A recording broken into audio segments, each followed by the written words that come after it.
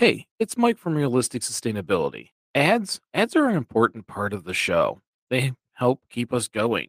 We hate things like paywall or pay to listen or separating certain kinds of content from our existing content. To be honest, we like to keep it all available. It's sustainability. It's information.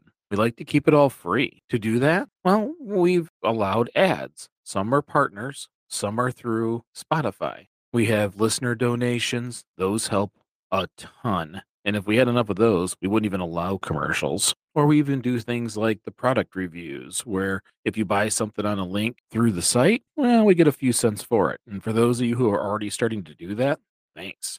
We've added my favorite books and some of the documentaries I recommend. If you buy some of those, Realistic Sustainability gets a little bit back. So don't do it just to do it, but if you really want to and you were going to anyways, use the link. But anyways, what you may not know is Anchor, the hosting site that we used, was bought by Spotify, and they've decided that Realistic Sustainability has a large enough fan base to receive ads. One thing I don't like is they want it in the middle of the show. Yeah, I don't really like that. I'm kind of a consumer of podcast, and it bugs me when you stop the flow of a show and throw an ad in the middle. Now, not to say that it will never happen, but as of right now, we've kind of found a way around it. Since we're already helping other podcasts like The Curated Culture, and if you're not checking it out, you should. Rob Bogan is still awesome. It allows a gap in the show because Spotify doesn't know that that's an ad in the beginning, that we're working with a partner. So, what you're going to see is two different ways. One, in the front of the show, there's a partner ad or this PSA. Then the Spotify, then the show, the whole show. It's the best way I can find so far to keep the whole show together. And again, at some point, they may catch us and they may make us fix it. But for now, I just wanted to let you know we kind of need to do the ads, mainly to keep the show going. But also, I don't want to tear up the show by putting things in the middle. So right now, this is the way we're handling it. So as always, I appreciate all of you for listening. I appreciate your patience. And for many of you, your generosity. And we will always do the best we can to offer the best show and do what we can to minimize the interruptions. Thank you. And, well, I guess enjoy their advertisement than our show. When you need mealtime inspiration, it's worth shopping Kroger, where you'll find over 30,000 mouth-watering choices that excite your inner foodie. And no matter what tasty choice you make, you'll enjoy our everyday low prices, plus extra ways to save, like digital coupons worth over $600 each week. You can also save up to $1 off per gallon at the pump with fuel points. More savings and more inspiring flavors make shopping Kroger worth it every time. Kroger, fresh for everyone. Fuel restrictions apply.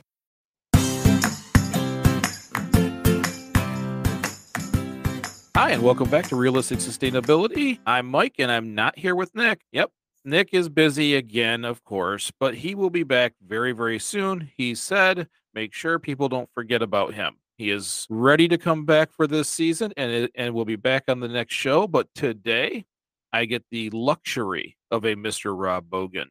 Hey, luxury. I'm blushing. You will never tell, but I'm blushing.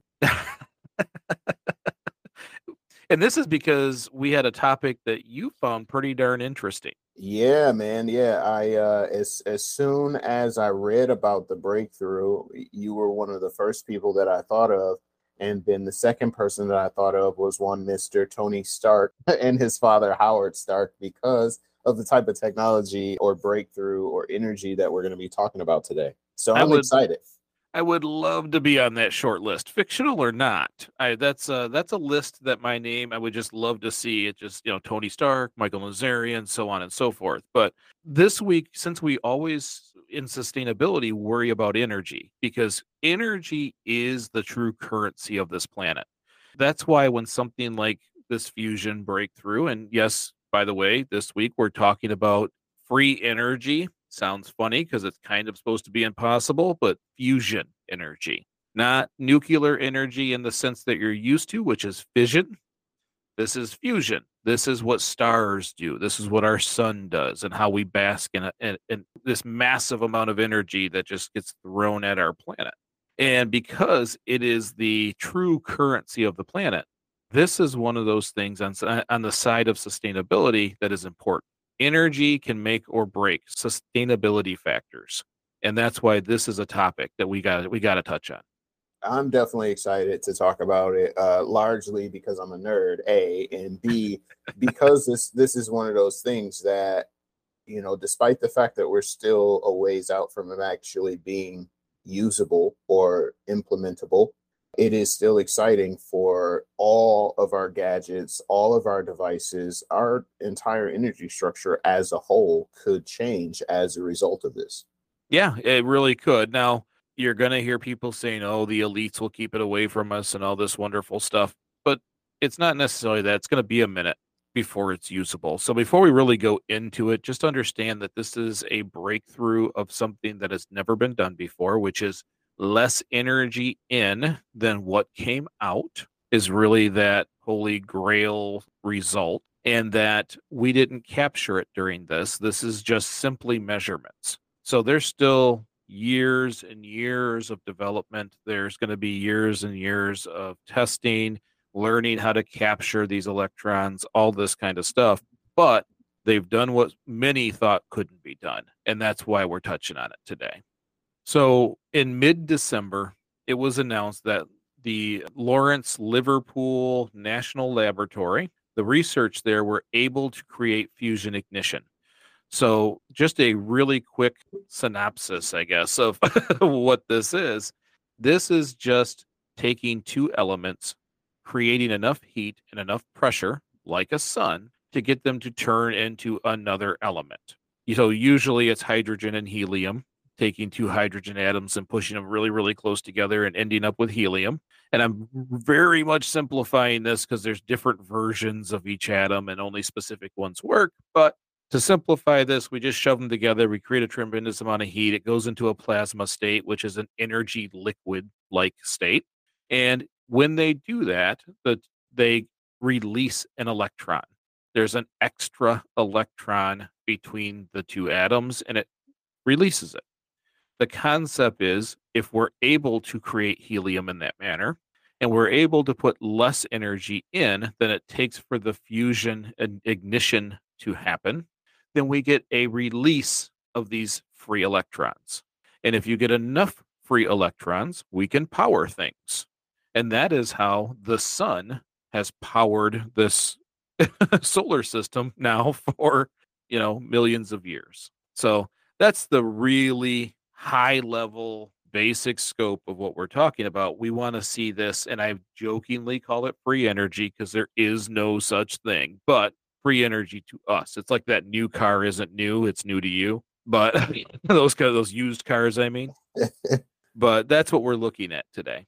Yeah, I first off, thank you for that because that is what I always worry about when I try to explain this to, friends, families, coworkers, whatever, because people come to me as if I'm like the smart guy, and I'm like, no, I can only relate this to you in comic book terms. So here's what happened. Tony Stark was kidnapped. He was stuck in a cave. He needed something to power a suit. Back in the day, his dad had worked on this technology but could never perfect it. But guess who did? And that's what I usually use to relate it. So I appreciate the layman's term explanation for sure. And there's a quote that kind of goes along with the arc reactor or the creation of that. Hey, you've successfully harnessed the power of the sun. And I think although that's a little, I guess, in my understanding, a little extreme, it is also moderately accurate in terms of the long-term capability of this type of energy. The implications that come from this, and I'm not sure everybody generally knows the scientific excitement that is out there for this. This is clean energy. This is clean nuclear energy. Now, as we go into this, was a tritium, which we only have very small amounts on this planet that can be toxic. And I guarantee you, the moment this stuff starts to roll out, you're going to see, people out there pushing that this can be toxic once used, but they only use a gram or two in the process for this fusion. And it dilutes at such a minute amount, it doesn't create a toxin to the rest of us. So this does function as a clean energy. We're just utilizing nature and kind of controlling some of those things that happen in the universe for our own it's our own advantage, our own. Why are my words leaving? Uh, Benefit. benefit. See, and Nick tells me when I do that kind of stuff to not cut it out because he finds it hilarious. So maybe Yeah, that will have to stay. But yeah, because you're anyways, usually so direct and poignant with your words. It's like, what? What? Benefit is the one that caught you up. You're yeah, it explaining happens. an energy breakthrough, and benefit is the word. Yeah, yes, that is welcome to me. That's awesome. Uh, That is fantastic. but this has never been done before. Yeah. It has been a theory for at least 60 years, if not longer.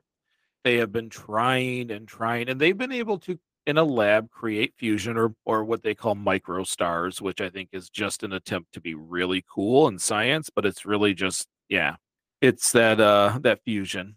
Uh-huh. But they always put more energy in to get it done. That's why this is such a breakthrough, because as you would say, your arc reactor is this reaction that offers more energy than what it has for inputs.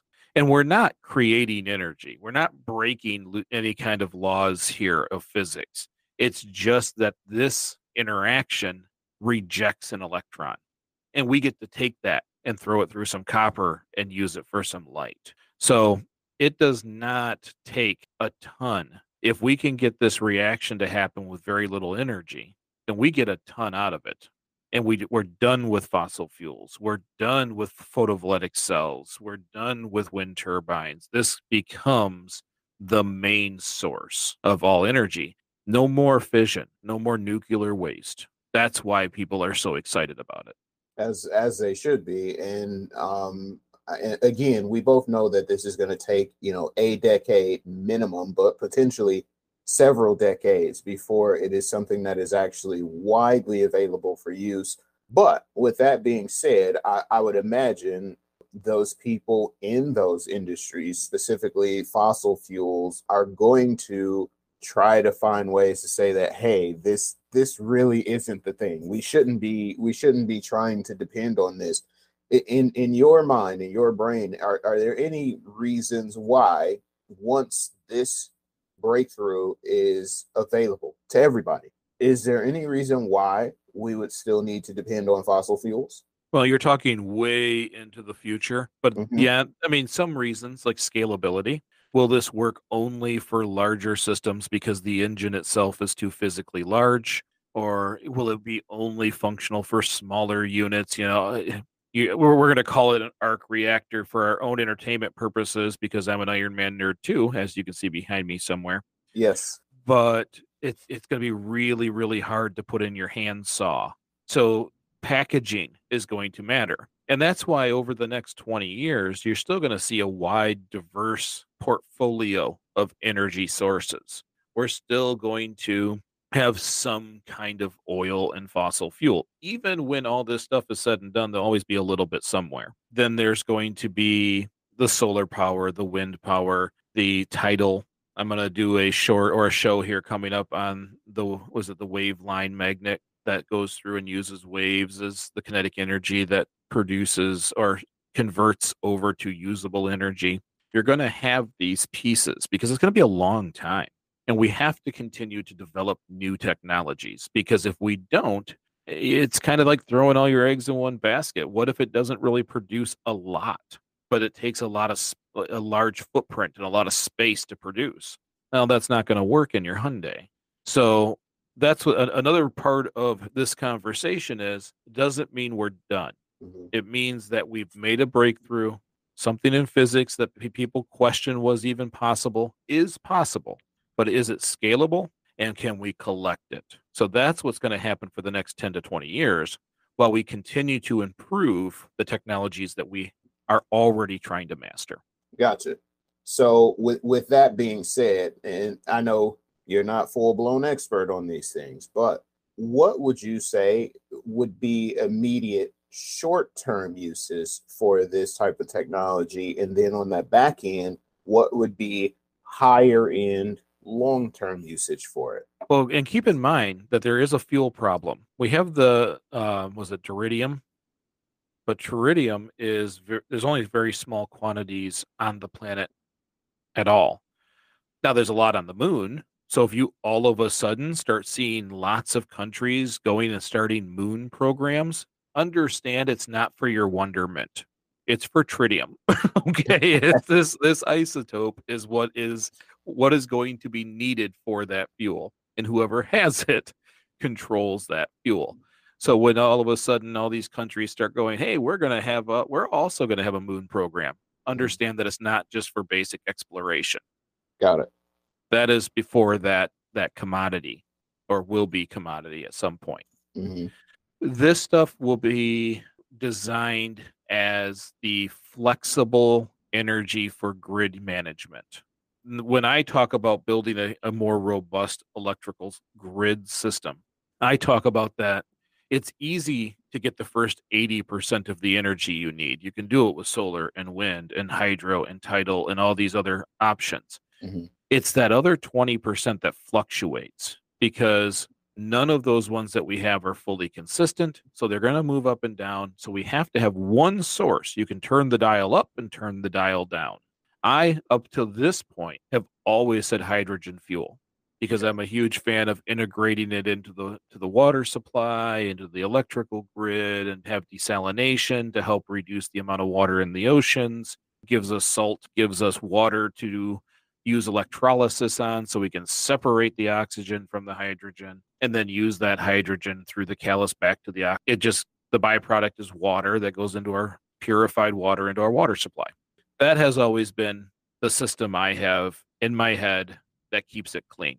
Now, having something that can produce large scale energy that can be turned up and down like that, be able to control this process, kind of eliminates the need for my hydrogen fuel middle ground. Because what I want to replace is nuclear fission. Right. The waste is too bad. The what ifs are too big. And 99% of Congress, when you ask them, what are you going to do with waste? They want to shoot it into space. And you think nuclear waste is bad when you have a meltdown? Blow up a rocket in our atmosphere with it. Yeah. That doesn't seem like a feasible solution at all. Like, who thought of that? Like, who thought of that? That is, well, it's away. So remember, we always talk about the trash can being the away space where there's no concept of where it goes. Sure. More powerful people have a further away, a more expensive away. Well, we'll just knock it off the planet and it'll be fine. No, it won't, because all it takes is one failed rocket.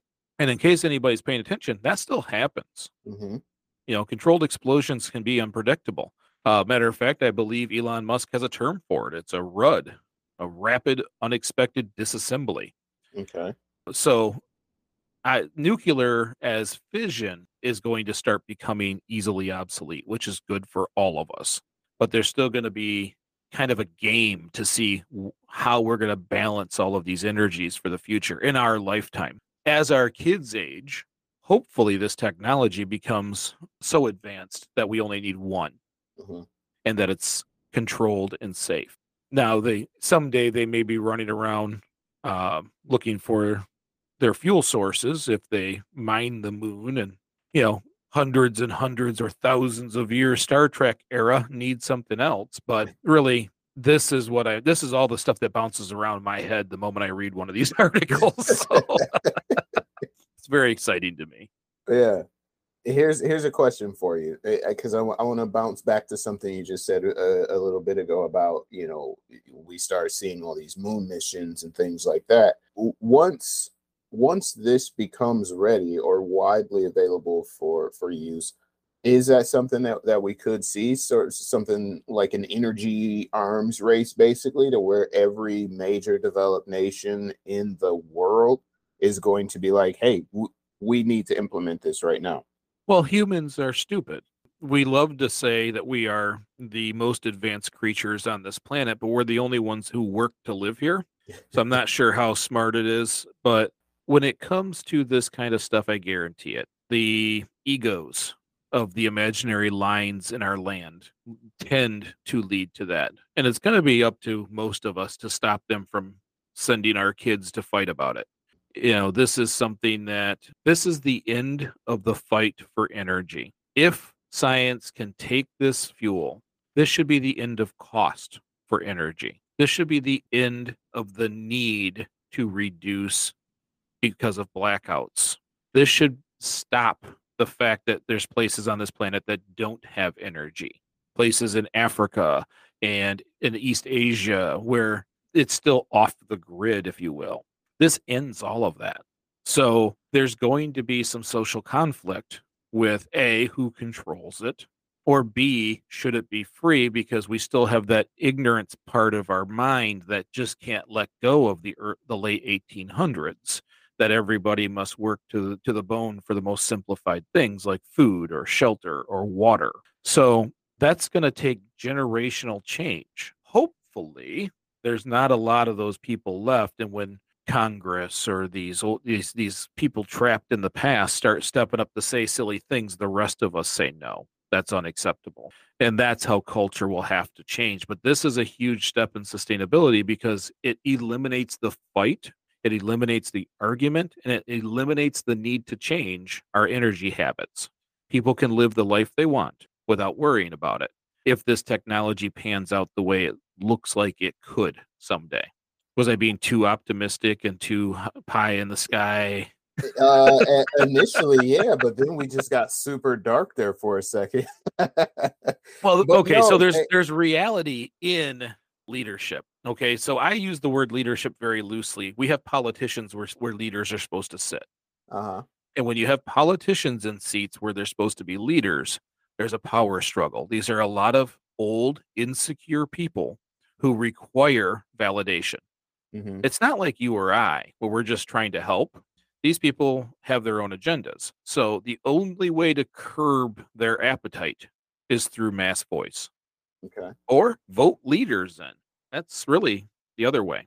Okay.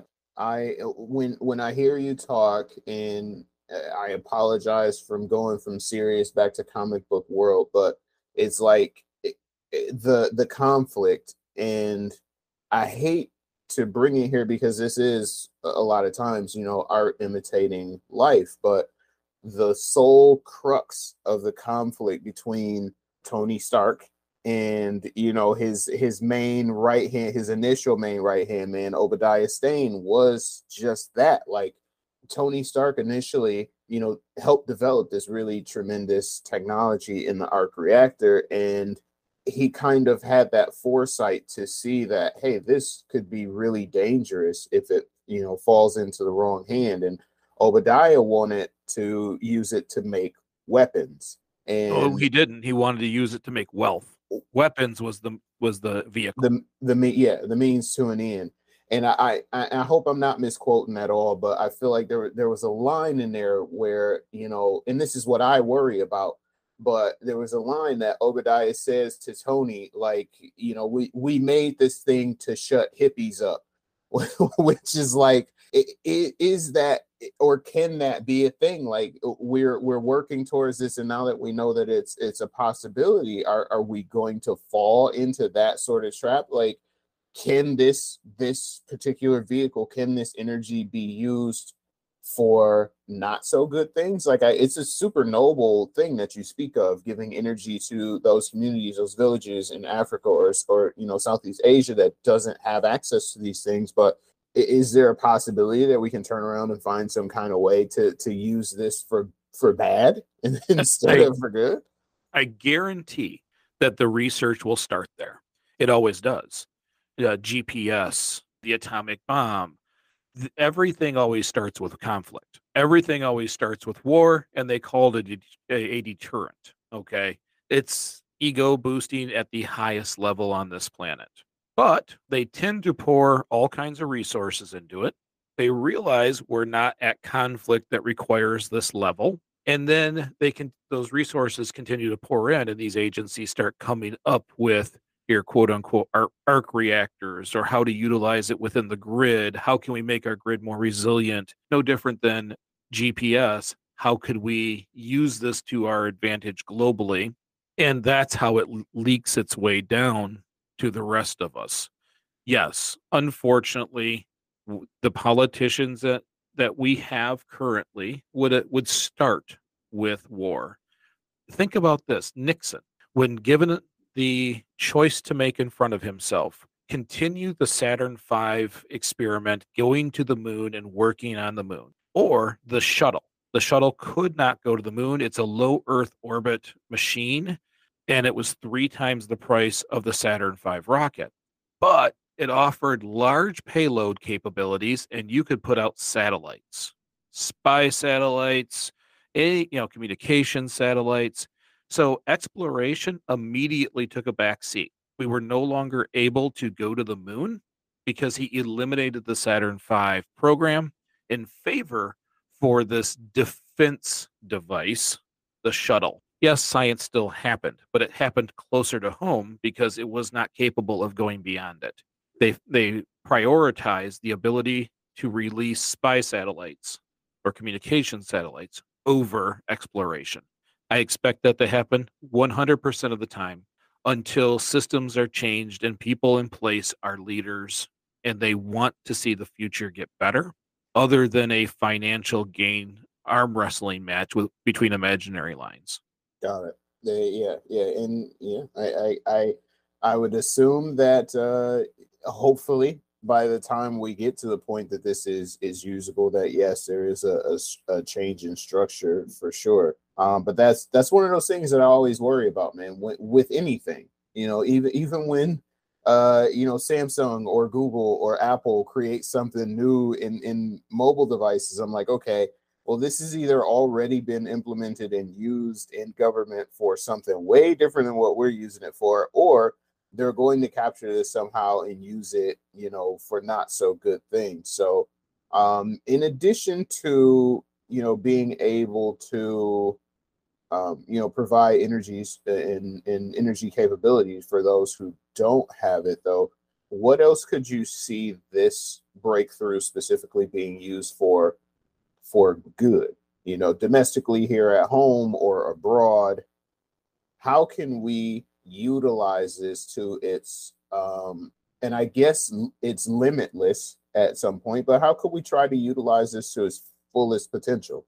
Well, and one more thing real quick, and a lot of things that we enjoy right now in our lives once were a military application for bad. When you go to the doctor and you're unable to run because of like a knee condition or something, but you need a stress test, the chemical stress test that they give you was developed for torture. We just use it now to get your heart running and test it and see how it goes. We give it a little caffeine to bring it back down. So almost everything starts at a military application. So we can't criticize it too much because that's where all the money is. And once it becomes more, we get to use it also. I got you. Now, what does this mean in the long term on sustainability is energy freedom. No more energy poverty. A large chunk of Americans right now pay a bill monthly that is crippling to their finances. A lot of people can't make those payments. Some of those payments are higher than the housing payment they make. Energy is a problem. It's a problem through emissions. It's a problem with through safety and security. Our fragile grid, if a squirrel hits the wrong spot, large sections of energy can go out, and we always lose people during that time. We live in the Midwest. Energy goes out, freezing is a thing. Yeah. Okay. When they take these kinds of technologies, not in their infant stages, and we're talking 20, 30 years from now, mixing it with smart devices and smart grids, so that if a squirrel hits a section, maybe a house goes out, but the grid then moves around that dead spot and has redundancies so that people don't lose power anymore. It's safer. We're not worried about meltdowns. I know it sounds funny when I say that because you're making a sun, but you're not. You're creating a chemical reaction, no different than when you show kids what Mentos does. Actually, you know what? I just used the wrong thing. Mentos and Coke, by the way, is a physical reaction, not a chemical reaction. But you know what I meant. Wait.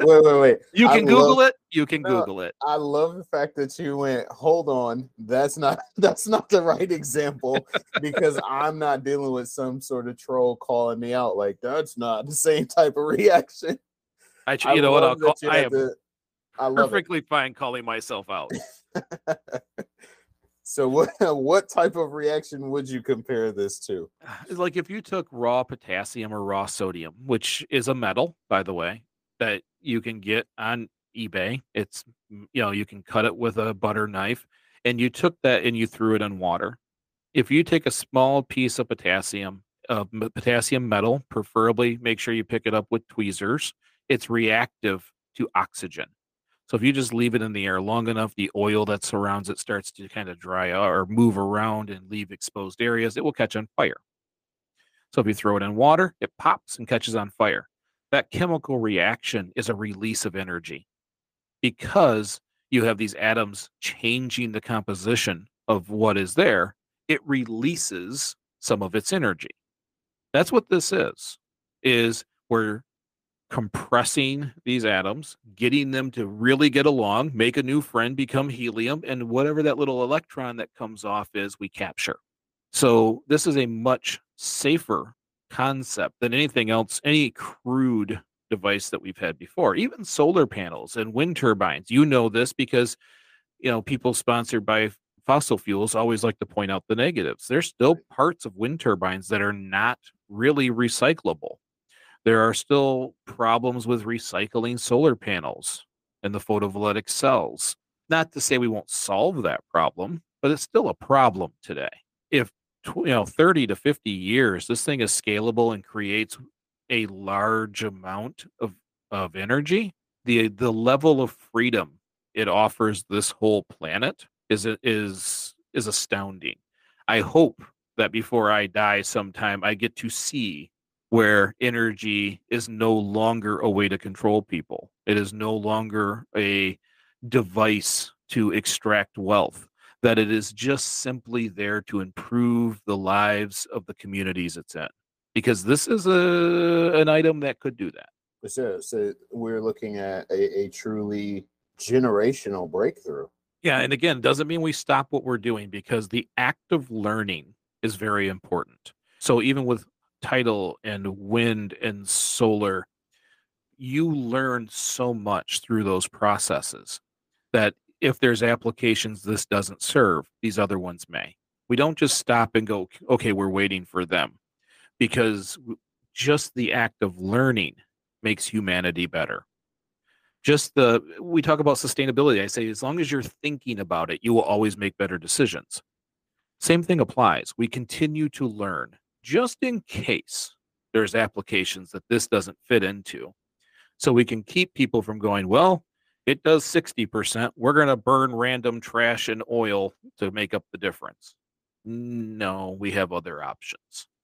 So in your mind specifically, we know that it's going to take a while before this is actually implemented and before it is fully usable. Is there a next big breakthrough, or is this kind of the end all be all to any sort of energy crisis that we have faced or could face in the future? No, there's definitely other milestones that we have to wait for. Yes, they were able to put in less than what they got out. We don't know what that measurement is. We don't know if it's scalable, and we don't know if you can capture it. So that's why I tell people, like, okay, let's not drop the ball on everything else, because although this is still the coolest fantasy I can think of on the energy side, it's still way down the road. There's still a lot of things that have to be discovered. Now, the good part about this is all those people who quit working on fusion over the last 30 years, they'll be back. All these universities, everybody's going to jump back into the fusion game, look for their niche and figure it out. When it took so long, people started dropping out of the field. Now that's going to revitalize science in that field and bring all of these extremely intelligent individuals back into fission. Mm-hmm. I'm sorry, not fission, fusion. And we will move quicker, but it's not soon. And there's still a lot of milestones that we have to manage to, in a sense, invent. But remember, everything's impossible until it happens. and now fusion happened. So we will continue to build better systems. We will continue to learn how to manage energy and distribute it in a more efficient way while they are working on changing the world of sources. which is brilliant. I love that. And another question that just came to mind, and I think this might be my last question. Maybe we'll see. Because when you get going, I'm like, oh, well, I wonder how this works then. Well, what industry specifically do you think would benefit the most from this breakthrough in fusion? I believe it eliminates an industry. I believe energy distribution or creation, sorry, I always say creation. There is no energy creation. Energy conversion and distribution becomes a different kind of business. It becomes a delivery system and not a conversion system. So you're going to, if this works at the scale it needs to, there'll be a big fight because people, hate change. But it won't be a cost anymore to convert energy. The cost will then be shifted over to management systems and distribution. Now, it's going to be up to humanity to decide if that is a public utility that each state or federal government creates so that it becomes a uniform system that everybody just has, or if they are hell-bent on keeping these companies alive and say, okay, you're no longer being paid to burn things, you're just being paid to distribute it, and here's the flat rate everybody pays to be on the system. So I'm not sure I would call it a benefit to the company, but I believe it's the benefit to humanity that it becomes the main source of the energy grid and then becomes how we get energy and how we use our energy, because you're not going to have contamination at the site that is being converted. This is the kind of energy that, okay, if let's say we had electric cars, you can charge and no longer worry about the emissions at the plant like we do today. You still have the dirty battery, but we've eliminated part of the problem. Or better yet, that system just creates hydrogen and our vehicles run on a hydrogen fuel cell. And so it can benefit any industry that embraces it, I guess, is probably the best way to answer that question, because many fight just to fight because change is bad and they make a lot of money today and they're afraid that they're not good enough to make a lot of money in this change. The ones who embrace it win because their energy cost all but disappears. And then the other ones can't compete. So if you want to say which industry, all of them that choose to embrace a functioning fusion system. Basically everybody. No, there's always a Sears model out there somewhere. Someone will refuse and they will fall to the wayside. They will be very Kmart-ish. Yes, Kmart, Sears. Yeah, which is sad. I have very fond memories of both of those places. So what's your ultimate hope? What is Mike hoping that we accomplish once this is implemented, or even along the way? Are there any other major, and I know you kind of just touched on it a little bit, but are there any other major discoveries that you're hoping come across by way of this breakthrough in fusion? Is there any specific implementation that you yourself would like to see? Well, when you're talking about what will be discovered in the work that it takes to make fusion useful, I don't think I can anticipate. I'm not in that industry enough to know what are the amazing things that will come from these individuals' work, because what they do is they run into a problem, they solve that problem. This problem that they solve might be the new way we cook food. They come up with these amazing resolutions to issues in their testing that translate into amazing things. We can see that through NASA spinoffs. They need to track heart rates in space. Next thing you know, every hospital has a way to track a heart rate. We want to make sure that people's feet are comfortable when they're moving in space and when they step on different things. And next thing you know, you have rubber tennis shoe soled shoes. You would be shocked by the amount of different things that we get through the act of learning. So I can't even anticipate. What I do want to see is, now that we have a end result that might be the future of energy, that we get off our butt and fix the grid. We start working on these smart grid systems that allow us to not lose power during some of the most vulnerable points in human life. In the Midwest, major snowstorms, hurricanes in the Southeast, stuff like that. We have to start working on smart microgrids so that they can move energy from space to space when there's a failure and reduce the amount of people exposed, because humanity is now accustomed to electricity. You wipe electricity off, you're going to lose a large chunk of humanity. And that's not acceptable because we have the technology. We just have to have the will. As we get into these stronger energy sources, these better, cleaner ways of doing things, we have to have a robust delivery system. I believe that just like at MIT, they're working on a wireless transmission system where right now they're able to piggyback electricity like you once plugged your phone into the wall just with the phone cable, but it transferred a little electricity to make that phone work. They're doing it through Wi-Fi so that your phone charges every time you're on a Wi-Fi connection. Soon you'll have abundant, clean energy and wireless connection. So if I want a new technology to bridge that gap, wireless connection is that technology. Then you don't need as big of batteries because you're always at full charge. It becomes a capacitor-like system. The biggest thing that has to happen, and if you're a voter out there and someone says they want to reform the energy grid, give them their check as long as they're not a hideous human, because this has to change. This infrastructure has to be upgraded, because when it fails, it really, truly hurts the citizens, and it's almost exclusively the most vulnerable. That's interesting. And it's almost like the people the people that need it most are the ones who don't readily have access to it. Yeah, you're going to see elderly that don't have these generators in their home to back up the house when the power goes out. I think we've seen almost every year during major snowstorms, power going out and hearing about someone passing in their sleep. That shouldn't be a thing anymore. Or when the power goes out, quite often the suburbs of Flint are then restored long before the north end of Flint.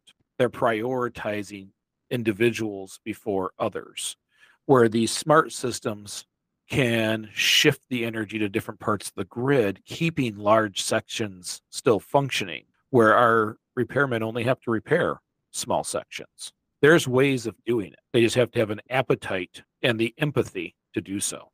Which is awesome. I'm looking forward to it myself. I mean, I know again we are still like a super long way away, but just the mere thought of, you know, something of this scale being readily available at some point, hopefully within my either one of our lifetimes, honestly, would be a thing to see.